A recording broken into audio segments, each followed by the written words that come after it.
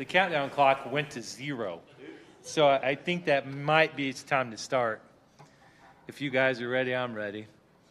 Let's stand and we'll sing our first song this evening. Come thou fount of every blessing. Stand up. Come thou fount of every blessing, tune my heart to sing thy grace. Streams of mercy never ceasing, call for songs of loudest praise. Teach me some melodious sonnet, sung by flaming tongues above. Praise the mount I'm fixed upon it, mount of thy redeeming love.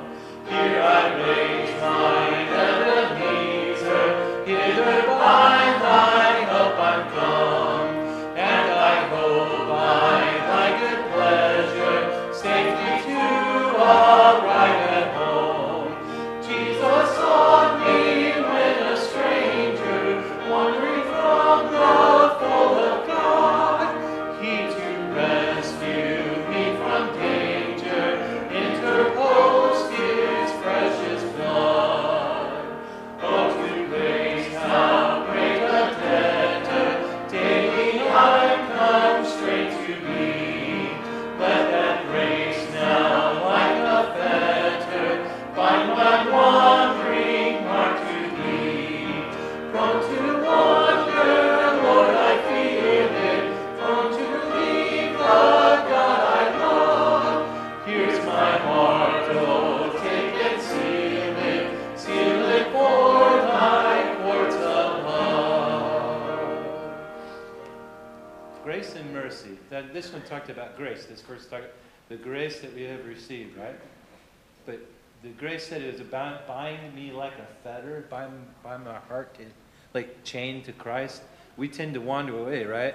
In the grace, that's like a chain you can't get it off, right? Because once we're saved, we're connected, and He keeps us. And we may tend to sin and break that bond, but Christ already He secured us. Right? So the mercy God has said kept us forgiven, gave us the forgiveness, but the grace keeps us. And God says, "Come on back. Do live for me." Okay? Love you. All right, let's sing the next one. How great thou art. O Lord my God, when I in awesome wonder consider all the worlds thy hands have made, I see the stars, I hear the rolling thunder, thy power throughout the universe display. Then sings my soul, my Savior God,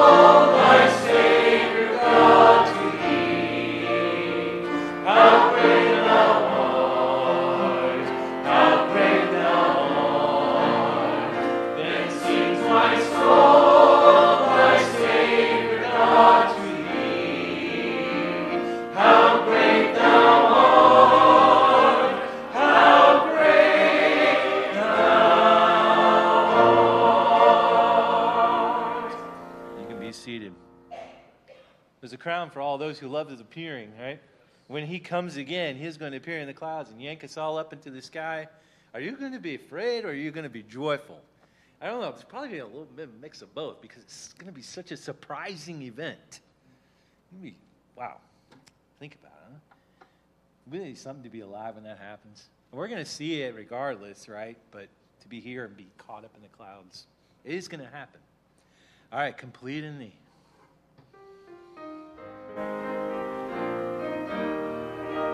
Complete in thee, no work of mine could take, dear Lord, the place of thine. Thy blood hath pardon bought for me, and I shall stand complete in thee. Yea, justified, O blessed God, and sanctified, salvation wrought. Thy blood hath pardon bought for me, and glorified I too shall be. Complete in thee, each want supply, and no good thing to me deny.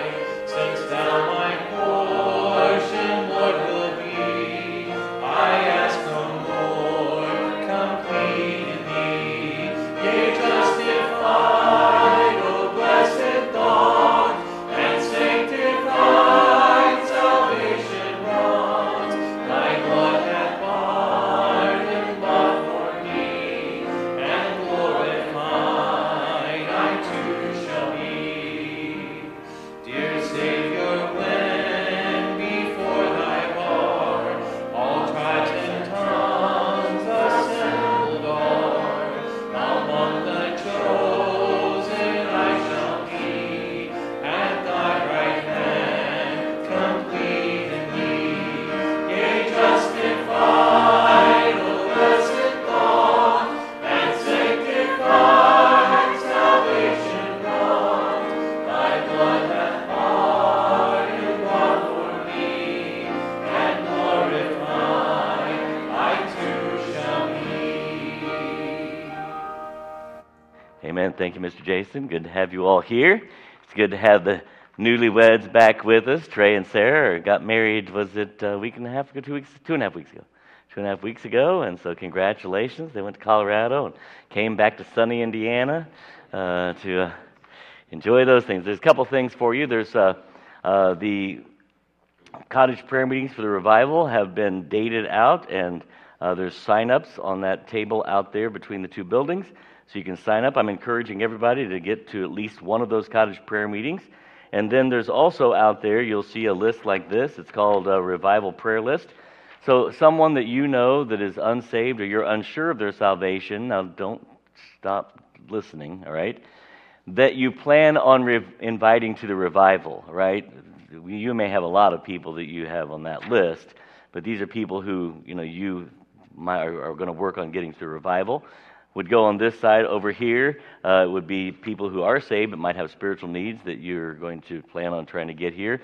If you'll start filling out this list, then when the cottage prayer meeting times come, we'll take copies and pass them out to all of the cottage prayer meetings, and we'll saturate those prayer requests as well. So Ed Gannon's brother passed away, was it yesterday, Brother Ed? Yesterday, suddenly, and so if you'd pray for the family out in Phoenix, and so they're not having a service, so just go ahead. It's Las Vegas. I'm sorry, Las Vegas. I said Phoenix. Las Vegas, so out west someplace. And so just pray for the family there and families that are involved. Vicki King, you might have already heard, but she has stage 2 cancer, but they determined that they are going to proceed with some sort of mastectomy, either a single or double. She has the genetic trait that says this is probably not going to stop here. And so safe thing would be just to go ahead and remove both breasts. So if you just pray for her, she's facing that today. And And I had a doctor's meeting today at some point, so if you just remember her in your prayers. We'll take more prayer requests if you need to. I just want to say those before I forget. There's a mess over that way as we've pulled everything out of the office, almost. The big stuff. I know, I do what I can, but I could not move the safe out of there on my own. So tonight, hopefully, some of the strong guys from Brett's class will come over, and they'll get that safe moved out of there, and there's a couple other just things that are just bulky and hard to deal with. And so we'll get those out, and then that's going to be that way Sunday. I don't know how to tell you. We're going to have to work around this until we get the flooring all in. Sunday night after church, anybody that wants to help us remember, we'll empty out the nurseries and have them ready. The goal, the prayer, the hope is that the nurseries at least are completed before Wednesday, so we have a nursery on Wednesday, and if not, then we don't. You understand? And so we'll just bring the kids in here, do whatever, but I can't make everything happen. It just is what it is. And then they'll get the flooring done on the office, and then we'll try to get everything put back in place. But until then, it's just kind of a mess. Over here, it still looks normal. But anyway, that's just kind of where we are. So you can think about those. We're going to continue our study. We started a couple weeks ago, building godly character and values. So the first week we defined character and values and reputation, and it kind of just got me going. So last week, then I gave you another definition of reputation and character. So we'll kind of just keep that going until I run out of definitions to share with you. We're kind of basing all of this on Galatians chapter 5, verse 22 and 23, right? The fruits of the Spirit, love, joy, peace, long-suffering, gentleness, goodness, faith, meekness, temperance. Against such there is no law. We would like to see those things, right, incorporated into our lives in such a way that they become a part of us, that's just the way we are, because it's now a new nature living out in us. We all have a nature, right? We're born with some, and we all have a propensity for something, right? We just do. Some of you are hot-tempered by nature, right? You were kind of born that way. Nobody had to teach you how to get angry quick. You were doing it when you were 2, and nobody taught it to you. It just was there, and so it's some kind of by nature. But then the Spirit of God comes in, and you are given by God a new nature. And that new nature now has the ability, through the power of the Holy Spirit, to be lived out, fleshed out in our lives. So what we want to do is cooperate with God in building that godly character. And then the values are just that, values by our definition. And I've tried to see if there's an easier way to, or a better way. I don't know that there's a better way to define values. Values are basically summed up in what you think is important. Right? That's what drives you. Whatever gets you up and going to work, or gets you up, and that's your value system. I've been in shock. So I don't know. Did the governor sign that bill about? Because they said he might sign it today about third grade and below. You can't talk to them about sex in public schools. Did he sign it? Do we know? Nobody knows. They were talking about it on the news this morning on my way to school, so I thought maybe some progress had been made. I don't know. But I'm sitting here thinking, first of all, because there are people, believe it or not, that are against the bill. And what kind of value system motivates someone to say, I think we should talk to 7-year-olds about sex? What is the value system that would think that robbing children of their youth, of this, the simplicity of youth, that would say, we're going to burden children, we're going to talk to a 7-year-old or an 8-year-old about whether or not they're the right gender? What value system thinks this is the right thing to do? Let's put this burden on this 8-year-old. That makes zero sense to thinking rational people in my mind, but it is because there's a value system that is driving that, right? Something is important to those people that's driving them that direction. And I don't fully understand those things, but there are a couple problems that I have, by the way, with that bill.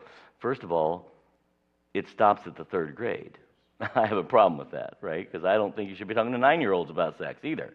Adults talking to children about sex is creepy if they're not their parents, right? That's just creepy. And so I have a problem with that, but that's just me. That's because my value system is there. But there's another problem I have with it, because in the bill it also addresses if your child, and this is for, I don't know if it's 3 or 3rd grade and under or not, if it stays with those same age parameters, but if your child decides they want to be known by another pronoun, then the school is required to write the parents and tell them about it. Now, that's fine, but where does it say that the school is going to educate the child? No. You are biologically a boy, and we will call you by your biological given, right? I mean, you don't have to bring God into it if you don't want to bring God into the public schools. Just bring science into the mix, right? Let's just talk science here. You're biologically a boy. That's what we're going to call you. We're going to call you a boy. Boy, we ought to be using that for an opportunity for education. I don't understand, but it's all values. But I digress. I'm sorry. And so here we go. This is a couple more comments on reputation and character. It takes a lifetime to build a good reputation. Just 1 minute to ruin it. Ooh, think about that one, right? That is a major statement there.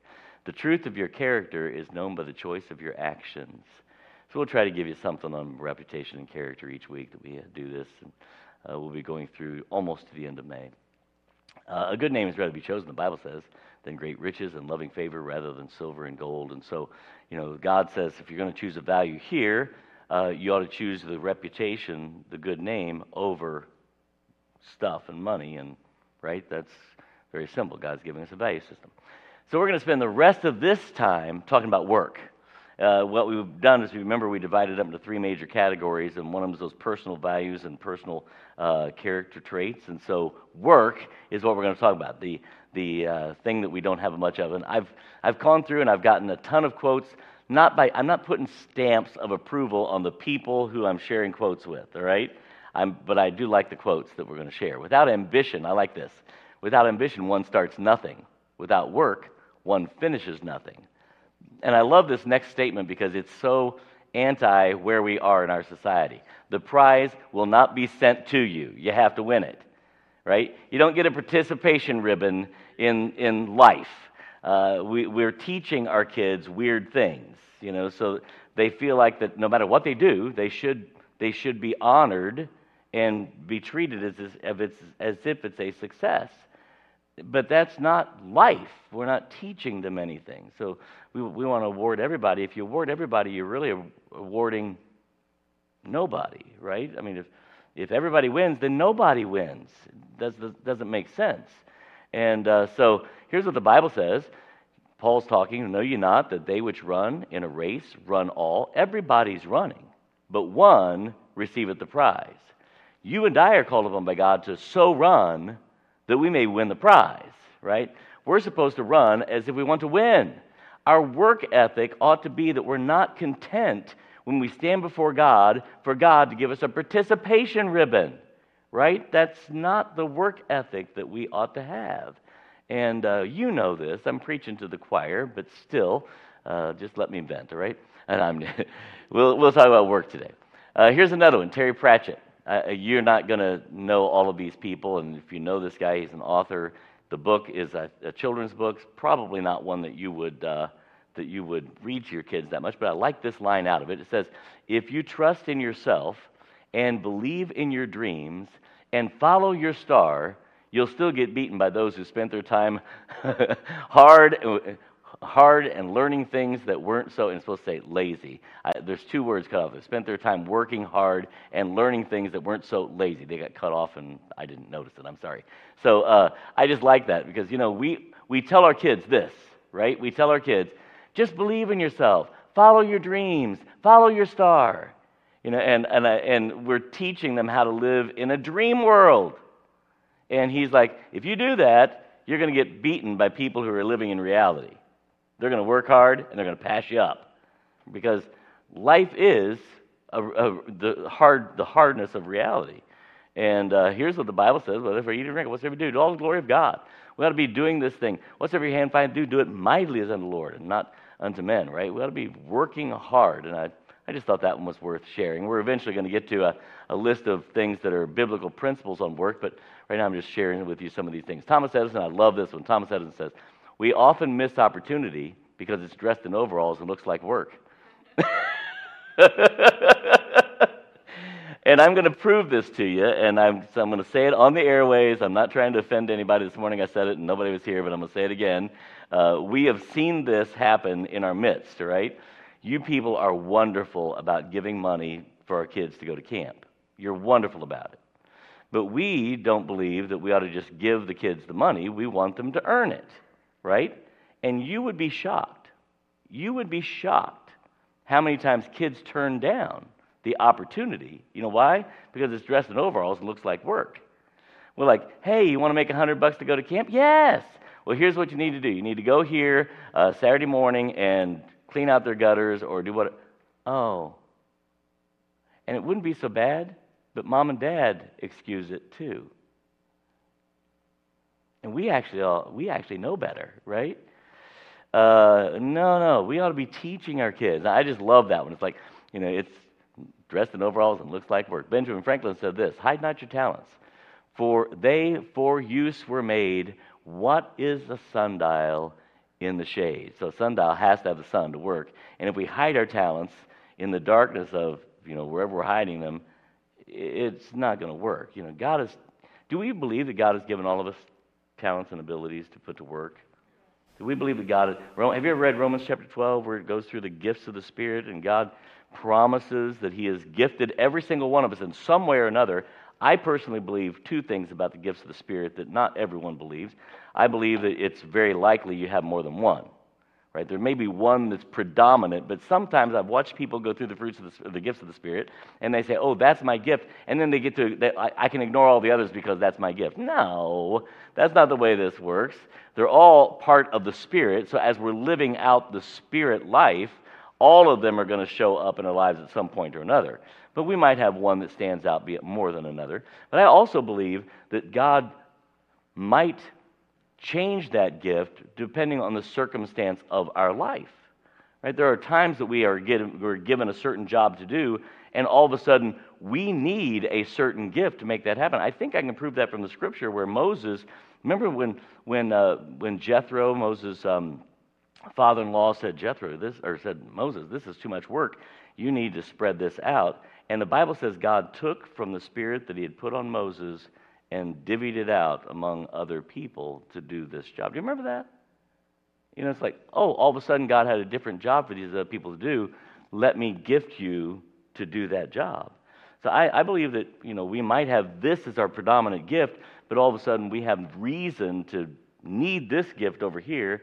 They're gifts of the Spirit. The Spirit of God can gift them to us at His will. And so not everybody would agree with me on that, and you can disagree. I don't really care. But I'll share my opinion with you. Here's what Luke talks about. Luke is talking about he's talking about money here. In another book, it uses the word talent, but it's talking about hiding it, right? And so Jesus says, out of thine own heart will I judge thee, thou wicked servant. Thou knewest that I was an austere man, taking up that I laid not down, and reaping that I did not sow. Wherefore then, or why then, gavest not thou my money into the bank, that at my coming I might have required mine own with usury? The idea is that, we are all stewards of what God has given us, right? Whether it's talents and abilities, or whether it's money, or whether it's property, or whatever, we're stewards of it, and we're supposed to invest that, not hide it. So the guy that buried it, he gets scolded. What are you doing burying it? What good is it buried? It didn't do anybody any good. And so I think Ben Franklin has something to say there. Hide not your talents. Put them to work. That's what God's given them to us for. This is work without purpose. In Ecclesiastes, now remember, let's see if you can remember, we've talked about this before. What is the key phrase in the book of Ecclesiastes? If you read that first verse I have up there, the key phrase from the book of Ecclesiastes is in that first verse. What is the key? Under the sun. That's the key phrase. When you read the book of Ecclesiastes, you're going to say, huh? Because it's really odd sounding. It's like, I thought Solomon was a wise man, right? And it's just, but Solomon's writing the book of Ecclesiastes saying, if we took God out of the mix, here's what life looks like. Life under the sun, life without God, life just on this planet, looking at purely from a human standpoint, here's what life looks like, and specifically work. Here's what he says, verse 11. He says, then I looked on all the works that my hands had wrought, and on the labor that I had labored to do, And behold, all was vanity and vexation of spirit, and there was no profit under the sun. In Ecclesiastes, and later on in verse 18, 19, he says, Yea, I hated all the labor which I had taken under the sun, because I should leave it unto the man that should come after me. And who knoweth whether he should be a wise man or a fool? Yet shall he have rule over all my labor, wherein I have labored, and wherein I have showed myself wise under the sun. This also is vanity. If we are working without a purpose, if all we're doing is just accumulating stuff, then work does become useless, right? It becomes vanity. Vanity. All is vanity. But we don't work without a purpose. Look at 1 Corinthians chapter 15. Therefore, my beloved brethren, be ye steadfast, unmovable, always abounding in the work of the Lord, for as much as ye know your labor is not in vain when it's in the Lord, right? If we are laboring the way God has taught us to labor and told us to labor, then our labor is no longer in vain. But if we're just laboring by the world's standards, we're going to come up short every time. I mean, we're going to be disappointed in what our labor is bringing us. It's just it's for nothing, right? I mean, how many of us have watched second generations squander the inheritance that they were given?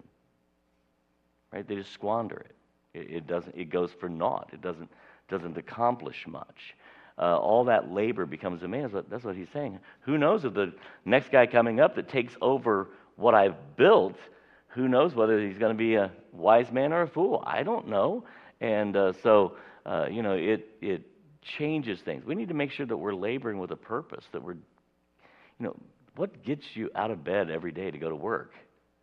You got to figure this one out, right? Because if it's just money, or if it's just stuff that you buy with it, you're going to find it disappointing at some point in your life. It's just going to be disappointing. And I'm not suggesting that, God's not against money, right? God does not say that money is the root of all evil.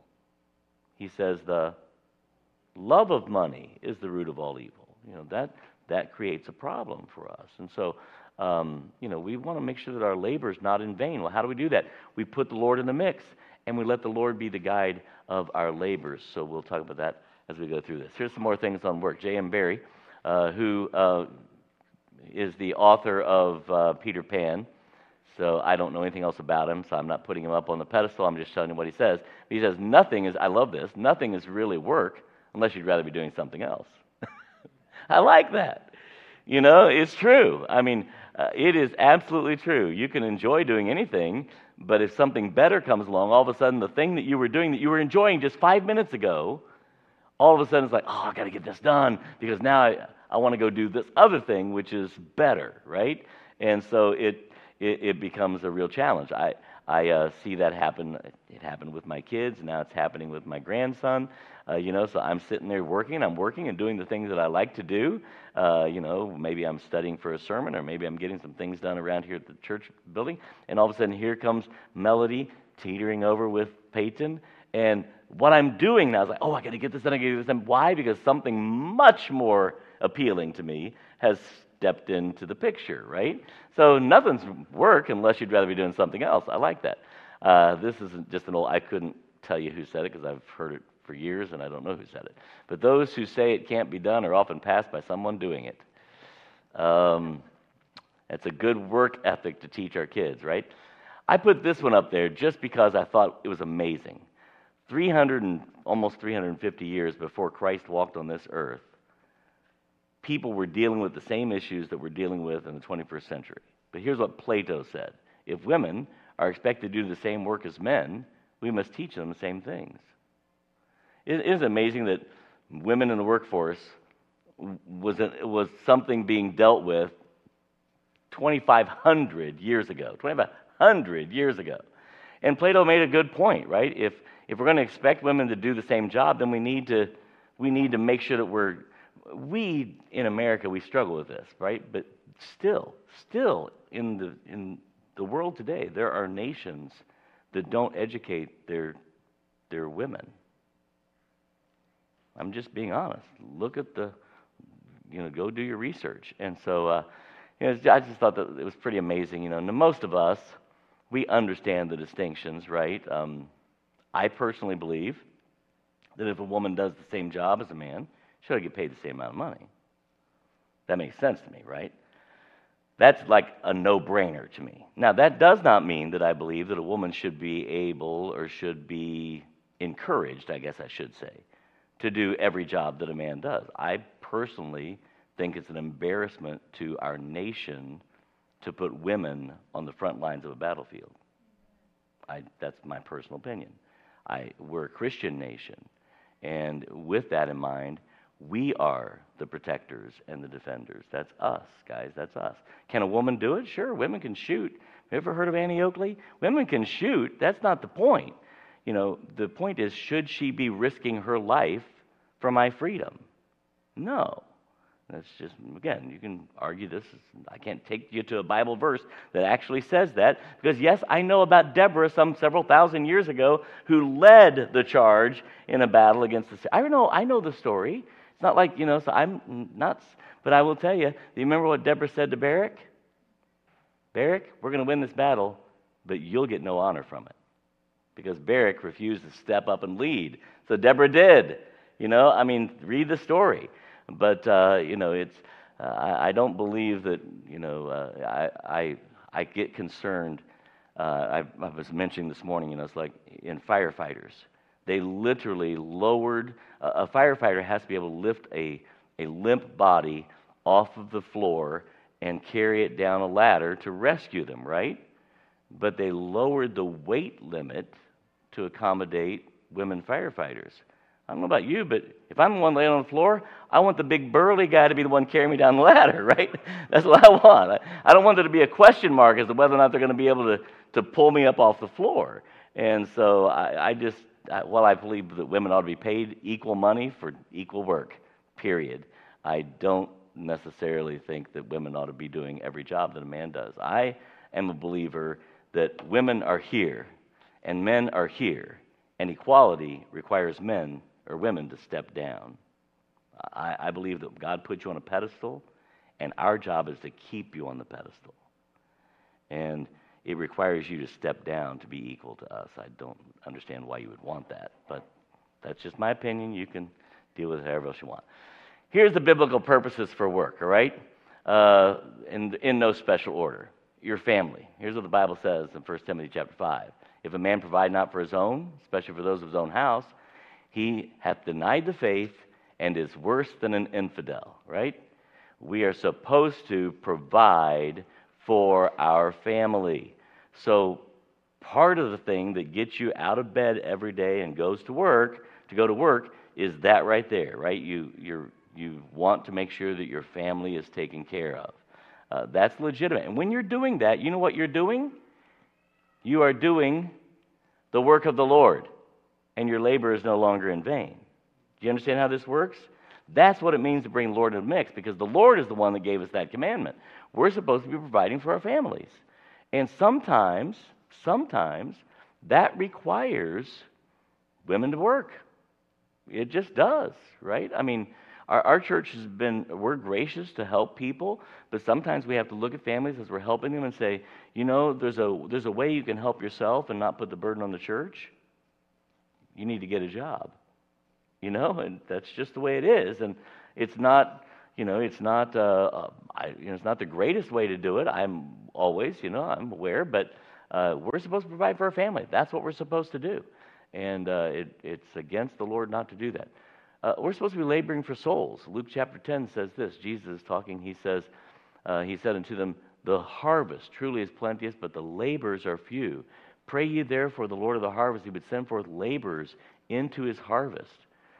Every effort we put forth to win someone to Christ, to make sure that someone hears the gospel, to send a missionary someplace, to pass out a tract, to invite someone to under the sound of the gospel at church, every one of those is a labor of the Lord, and that labor is not in vain.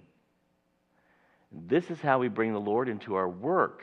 We do what God tells us to do in our work. And so we're laboring for souls. We ought to be. For God's glory. For we are laborers together with God. Ye are God's husbandry and God's building. We're laboring together to bring God glory. It reminds me. I speak off the top of my head too often. So this morning, all of a sudden, I thought of this. So I'll just go ahead and share it with you again tonight. Does anybody remember? We've been reading Daniel on Sunday nights. Jonathan's been leading us through Daniel, and I've preached through passage of Daniel several Sunday nights. Does anybody remember one of Daniel's titles? He has one title that is like almost an insult, but he has a title. He is chief of the magicians and sorcerers. What a weird title. How would you like to have that title? How would you feel about coming to church and standing up in a testimony service and say, I am chief of the magicians and sorcerers? And we're like, I don't think so, but that doesn't mean that Daniel was denying the faith and turning his back on the Lord. He was like, I am going to go to work every day, and I am going to work for the glory of God. I'm going to be the best worker they've got there, and it kept getting him promoted and promoted and promoted. But when they said, okay, Daniel, now you can no longer pray to your God, Daniel said, just watch. And they said, well, we're going to throw you in the lion's den. He says, okay. And he comes out of the lion's den and gets a promotion. Remember? I mean, it's like this is what Daniel does. And so he's working to the glory of God. Every chance I get to say to your teenagers, you ought to be the best worker at wherever you're working. If you're working at Lowe's, or if you're working at Chick-fil-A, they ought to. When your name is mentioned, people ought to be saying they're the best worker that we've got. And that means that you show up on time, and you work when you're supposed to. You stay off your phone, and you work because we're working not for the money, but for the glory of God. Now we get money, that's okay, but that's not our purpose, right? Our purpose is we meet our needs, we're trying to reach souls, and we're working for the glory of God. We bring the Lord in the mix, it changes labor completely. We work to eat. I would guess that all of you have eaten some point this week, and whether you know it or not, it costs you something. Well, here's what Thessalonians says: for even when we were with you, this we commanded you, that if any would not work, neither should he eat. I asked this morning, and I was shocked, because this morning, I've got 40 or so, about the same number of people that are here, sitting here, but they're all like, I would guess that, I'm once you get past Andrew and Brett, I am like the baby in the group, right? Then everybody else is in their 70s and 80s, and they're here. And so I asked this question: how many of you have been sent to bed without supper? I'll ask you. How many of you have been sent to bed without supper? Would it shock you to know that there are more hands raised right now than there were this morning? Now, there could be a couple of reasons for that, right? It could be that their parents were not as strict. I struggle with that one because their parents were like a generation before your parents, or 2 generations before your parents. I would guess it's more likely this: that because they were a generation before us, they wouldn't have dared put their parents in a situation to have to say, you go to bed without any supper. You understand? They wouldn't have dared cross that line, whereas we were like a little more gutsy to say, you can't make me. You're right, I don't have to feed you either, so get out of here. But anyway, that's a genuine thing that is true. We ought to be teaching, because character and values are more important. And so how do we build this? We teach people the importance of work and how to bring God into it. So if you don't work, you don't eat. We work so that we can eat. That's why we work. There's the old adage, some people live to work, some people work to live. Some people live to eat or work to eat. Some people eat to work. But we ought to be working. Then we work for God's people, for the church. I mean, this is our purpose in labor. We beseech you, brethren, to know them which labor among you and are over you in the Lord, and admonish you. So he's writing to the church, and he's saying there are people that are working for the body, that are laboring. This is what we ought to be doing: remembering without ceasing your work of faith, labor of love, patience of hope in the Lord Jesus Christ, the side of God and our Father. Yet I supposed it necessary to send unto you Epaphroditus, my brother, and companion in labor and fellow soldier, but your messenger, and that he ministered, I love this last phrase, that he ministered to my wants, as opposed to what? My needs. I mean, this is amazing, right? Apostle Paul's like, there are people laboring for the body of Christ, not just to provide needs, but even to take care of his wants. That's part of our labor when we bring the Lord into the mix. We're laboring for the body of Christ. We're working for each other. We're encouraging and stepping in and helping one another. And that's legitimate. So these are some Bible purposes that God's given us to work. We ought to be out there using the health, the strength, etc. that God has given us for these purposes, or we're going to be like Solomon in Ecclesiastes. Vanity, vanity, all is vanity. It's what drives people to crazy decisions, or what drives people even to suicide. Like, what's the point? What's the purpose of it? Why am I getting up and punching a clock for 40, 50, 60 hours a week? Every week, same daily grind. Why am I doing this again and again? It doesn't make sense if there's no purpose to it. But God gives us purpose. And so if we'll incorporate the Lord into our work, I think you'll find that work isn't that big a deal. It really isn't. We remember, right? I hope we remember this, that work is not part of the curse. You know what Adam was doing before the curse? Tending the garden. You know what Adam was doing after the curse? Sweating and bleeding from the thorns, working the garden. Or not that same garden, he was kicked out of that garden, but working the soil, right?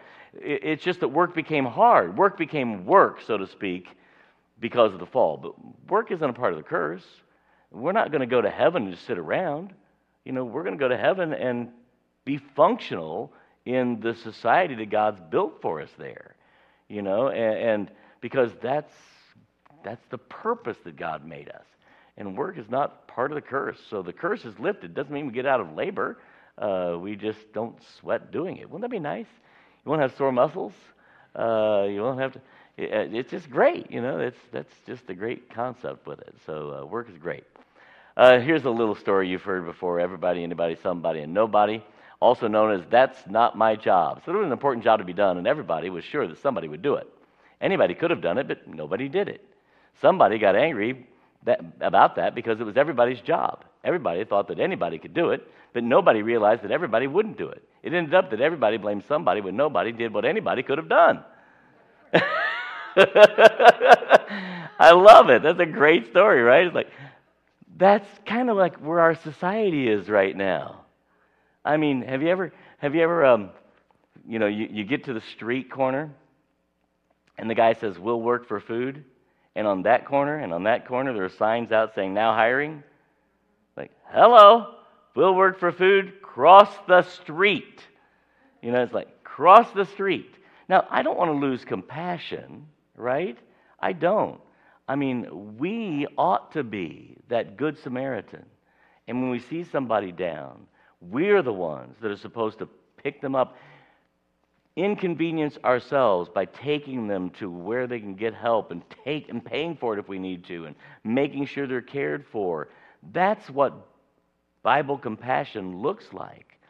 But it is not compassionate to teach someone or to perpetuate someone's poor work ethic. That is not compassion. That's not fixing a problem. And so, we got to be careful. So I just love this little anecdote. It's a good one. I thought you would enjoy being reminded of it. I'm sure you've already heard that before because it's been around forever. Here's some more words of wisdom on work. Emily Bronte said, "A person who has not done one half of his day's work by 10 o'clock runs a chance of leaving the other half undone." Whew. By 10 o'clock in the morning? Some people are just getting out of bed. By the way, if you work until 2 o'clock in the morning, you ought not to get out of bed until 10 o'clock the next day. I understand how this works, right? But, if you're going to bed or if you're just staying up watching movies until all hours and then getting up late, I will tell you, I love being a morning person. And And people often say to me, well, I'm not a morning person, Pastor John, like you are. I'm going to be honest with you. I don't, it's not like I was born just getting up early. You understand? You make yourself a morning person. If you want to become a morning person, you have to, you know what you got to start doing? You got to start getting up. That's what you got to do, So it is amazing, but it's amazing. By the time I leave for school in the morning, and I leave at 7 o'clock, I've already gotten 2 hours worth of work in before I've ever left for school, which is great. It frees up my day in wonderful ways. So I teach suburban, and so when I stay all night with my father-in-law, which is going to be tonight after this, I'll leave and go over to my father-in-law's. So when I stay all night, I got to get up somehow and get there, and somebody's got to be there when I leave, right? Dad could probably stay alone, but if he falls, right, that's the whole reason we need somebody there. Dad doesn't cook for himself, but he doesn't eat at 5 o'clock in the morning. But I need to leave 5:30 so I can come over here, shower, and get myself ready for school. Well, I don't know if you guys know, Miss Becca, wherever she went, Miss Becca is the one that covers the afternoon or the school day for us. So she drops her kids off at suburban, then goes over to Mom and Dad's or to Dad's. Well, that's not until 8:30 she gets there. Well, my class is already halfway through by 8:30, so somebody's got to be there. So just recently, we've hired David Klingeman to come over, and 3 days a week, because it's 3 nights that I'm staying there, and he comes over 3 days a week, and so he gets there at 5:30 so that I can leave and come over here and get ready. So about 3 or 4 days in, I'm like, "How you doing, David?" He said, "I'm not gonna lie, Pastor, I'm tired." And I said, "Oh, I'm sorry, But he goes, "No, honestly, I want this because I want to become a morning person." And what he's found out is that 3 hours that he's sitting there, because my father-in-law is typically just staying in bed, so David pretty much got 3 hours free. He could even go back to sleep. And if you want to lay down on the couch, go back to sleep. He's learned that 3 hours is golden. By the time he's done with 3 hours, he's like, I got all my homework done. I have my devotions. I've got my whole day now ahead of me, right? So Emily Bronte was onto something, right? If we're not halfway done with our work by 10 o'clock, we're going to probably get to 5 o'clock and be clocking out and saying, "Oh, my inbox is still full," right? We've still got all this stuff to do. It's an interesting concept. John Wooden said this: "Don't mistake activity with achievement," right? Just because you're running around like a chicken with your head cut off doesn't mean you're doing anything. That just means you're running around like a chicken with your head cut off. That is the curse of the 21st century, right? Everyone on the planet is running around like crazy. We never have any time because we hit the ground running and we drop into bed at night and we start the next day the same way. There's a lot of activity, but it's amazing. We're accomplishing about the same thing we were doing before we had cell phones, right? It's about the same thing. We're not getting more done. We just have more activity. And so Emile Zola says this. He's an artist. The artist is nothing without the gift, but the gift is nothing without work. "Oh, I'm a good painter." Good. Paint. "I don't want to." Well, then you're not a good painter. You understand? It doesn't matter if you can play the piano like Liberace, and I wouldn't necessarily want you to be like Liberace, but anyway, it doesn't matter if you can do that if you never play, right? It's like, okay, don't tell me what you can do. Show me what you can do. It's a big difference. I love Ronald Reagan here. "I've heard that hard work never killed anyone, but why take the chance?" Oh yeah, I put that up there just as I thought that was good. Frederick Douglass, you remember who he is, right? And you got to go back in your Civil War history, but anyway, not Civil War, maybe Revolutionary War history. See, before the Civil War? Civil War, okay. People might not, he's black in case you didn't know, so people might not get all they work for in this world, but they must certainly work for all they get. That's a really good statement, isn't it? They may not get everything that they work for, but it's certain what you get, you're going to have to work for, right? Mark Twain said it this way: "Find a job you enjoy doing, and you'll never have to work a day in your life." I'm being honest. This is why I'm still here 32 years later and still in love with what I do. Because you find a job you love doing, and I never feel like I go to work. And I also, by the way, I don't think I could handle just doing the same thing every day. You know what's wonderful about my job? I get paid to go to camp with your teenagers. Isn't that great? I love it. You know, I also get paid to paint and scrub floors and, you know, fix clogged toilets. You know, I get paid for a lot of different things, but every day is different. Every day is an adventure. I love my life. Find a job you love doing. You never work a day in your life, right? Proverbs says it this way: the labor of the righteous tendeth to life, but the fruit of the wicked is sin. In all labor there is profit, Solomon says, but the talk of the lips tendeth only to penury. If all we do is sit around and talk, it leads us to poverty, to penury. It leads us to being poor. But if we'll get busy, there's always profit. There's always profit in work. In all labor, there's profit. Do we believe these things? Are we passing this stuff on to our kids? Are we passing this on to our grandkids? I have to be honest, I tended to spoil my kids.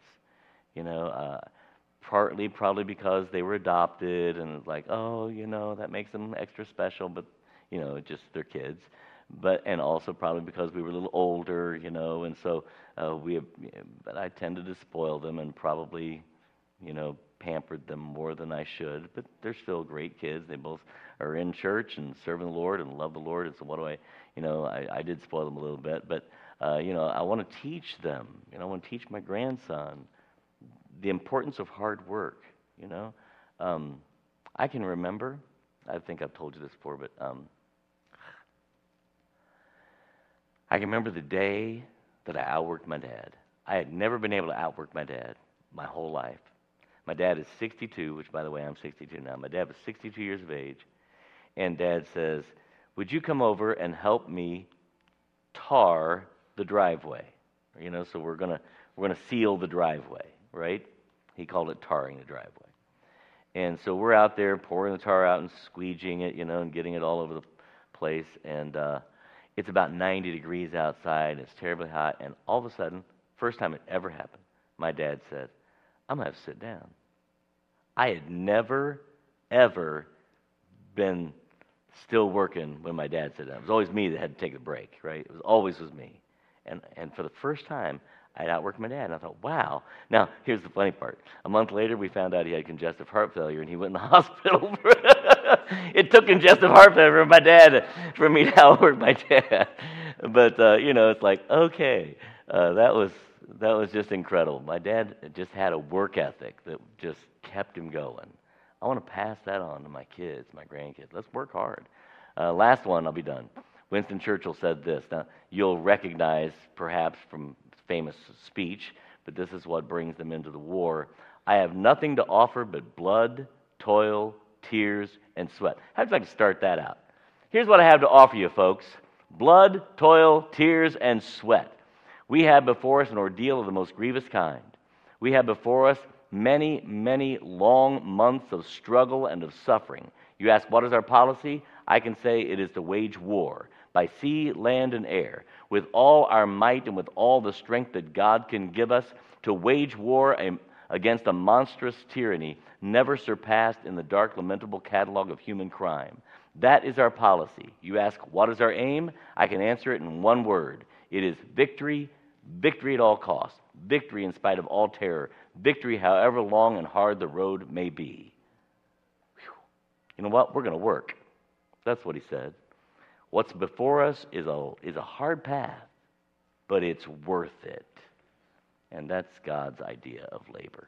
And so I hope that we'll consider, you know, what we're doing and make sure that our labor is not in vain because we brought the Lord into it. Teach that to our kids. Teach that to our grandkids. That's what's going to rescue this nation, right? Is building godly character and values into a generation that so desperately needs it. Any other prayer requests we need to share before we break into prayer groups? Anybody? Yes, ma'am.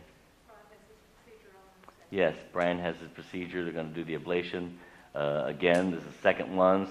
And they said usually the first one, it's like 50-50. The second one should be like 90% chance that it's going to take, right? So, but just pray for him. And that's Wednesday, a week from today. Okay. Anybody else? Pray for revival. Pray for Miss Vicky. Pray for Ed's family as he's lost a brother. And when you finish praying, you can be dismissed. God bless you.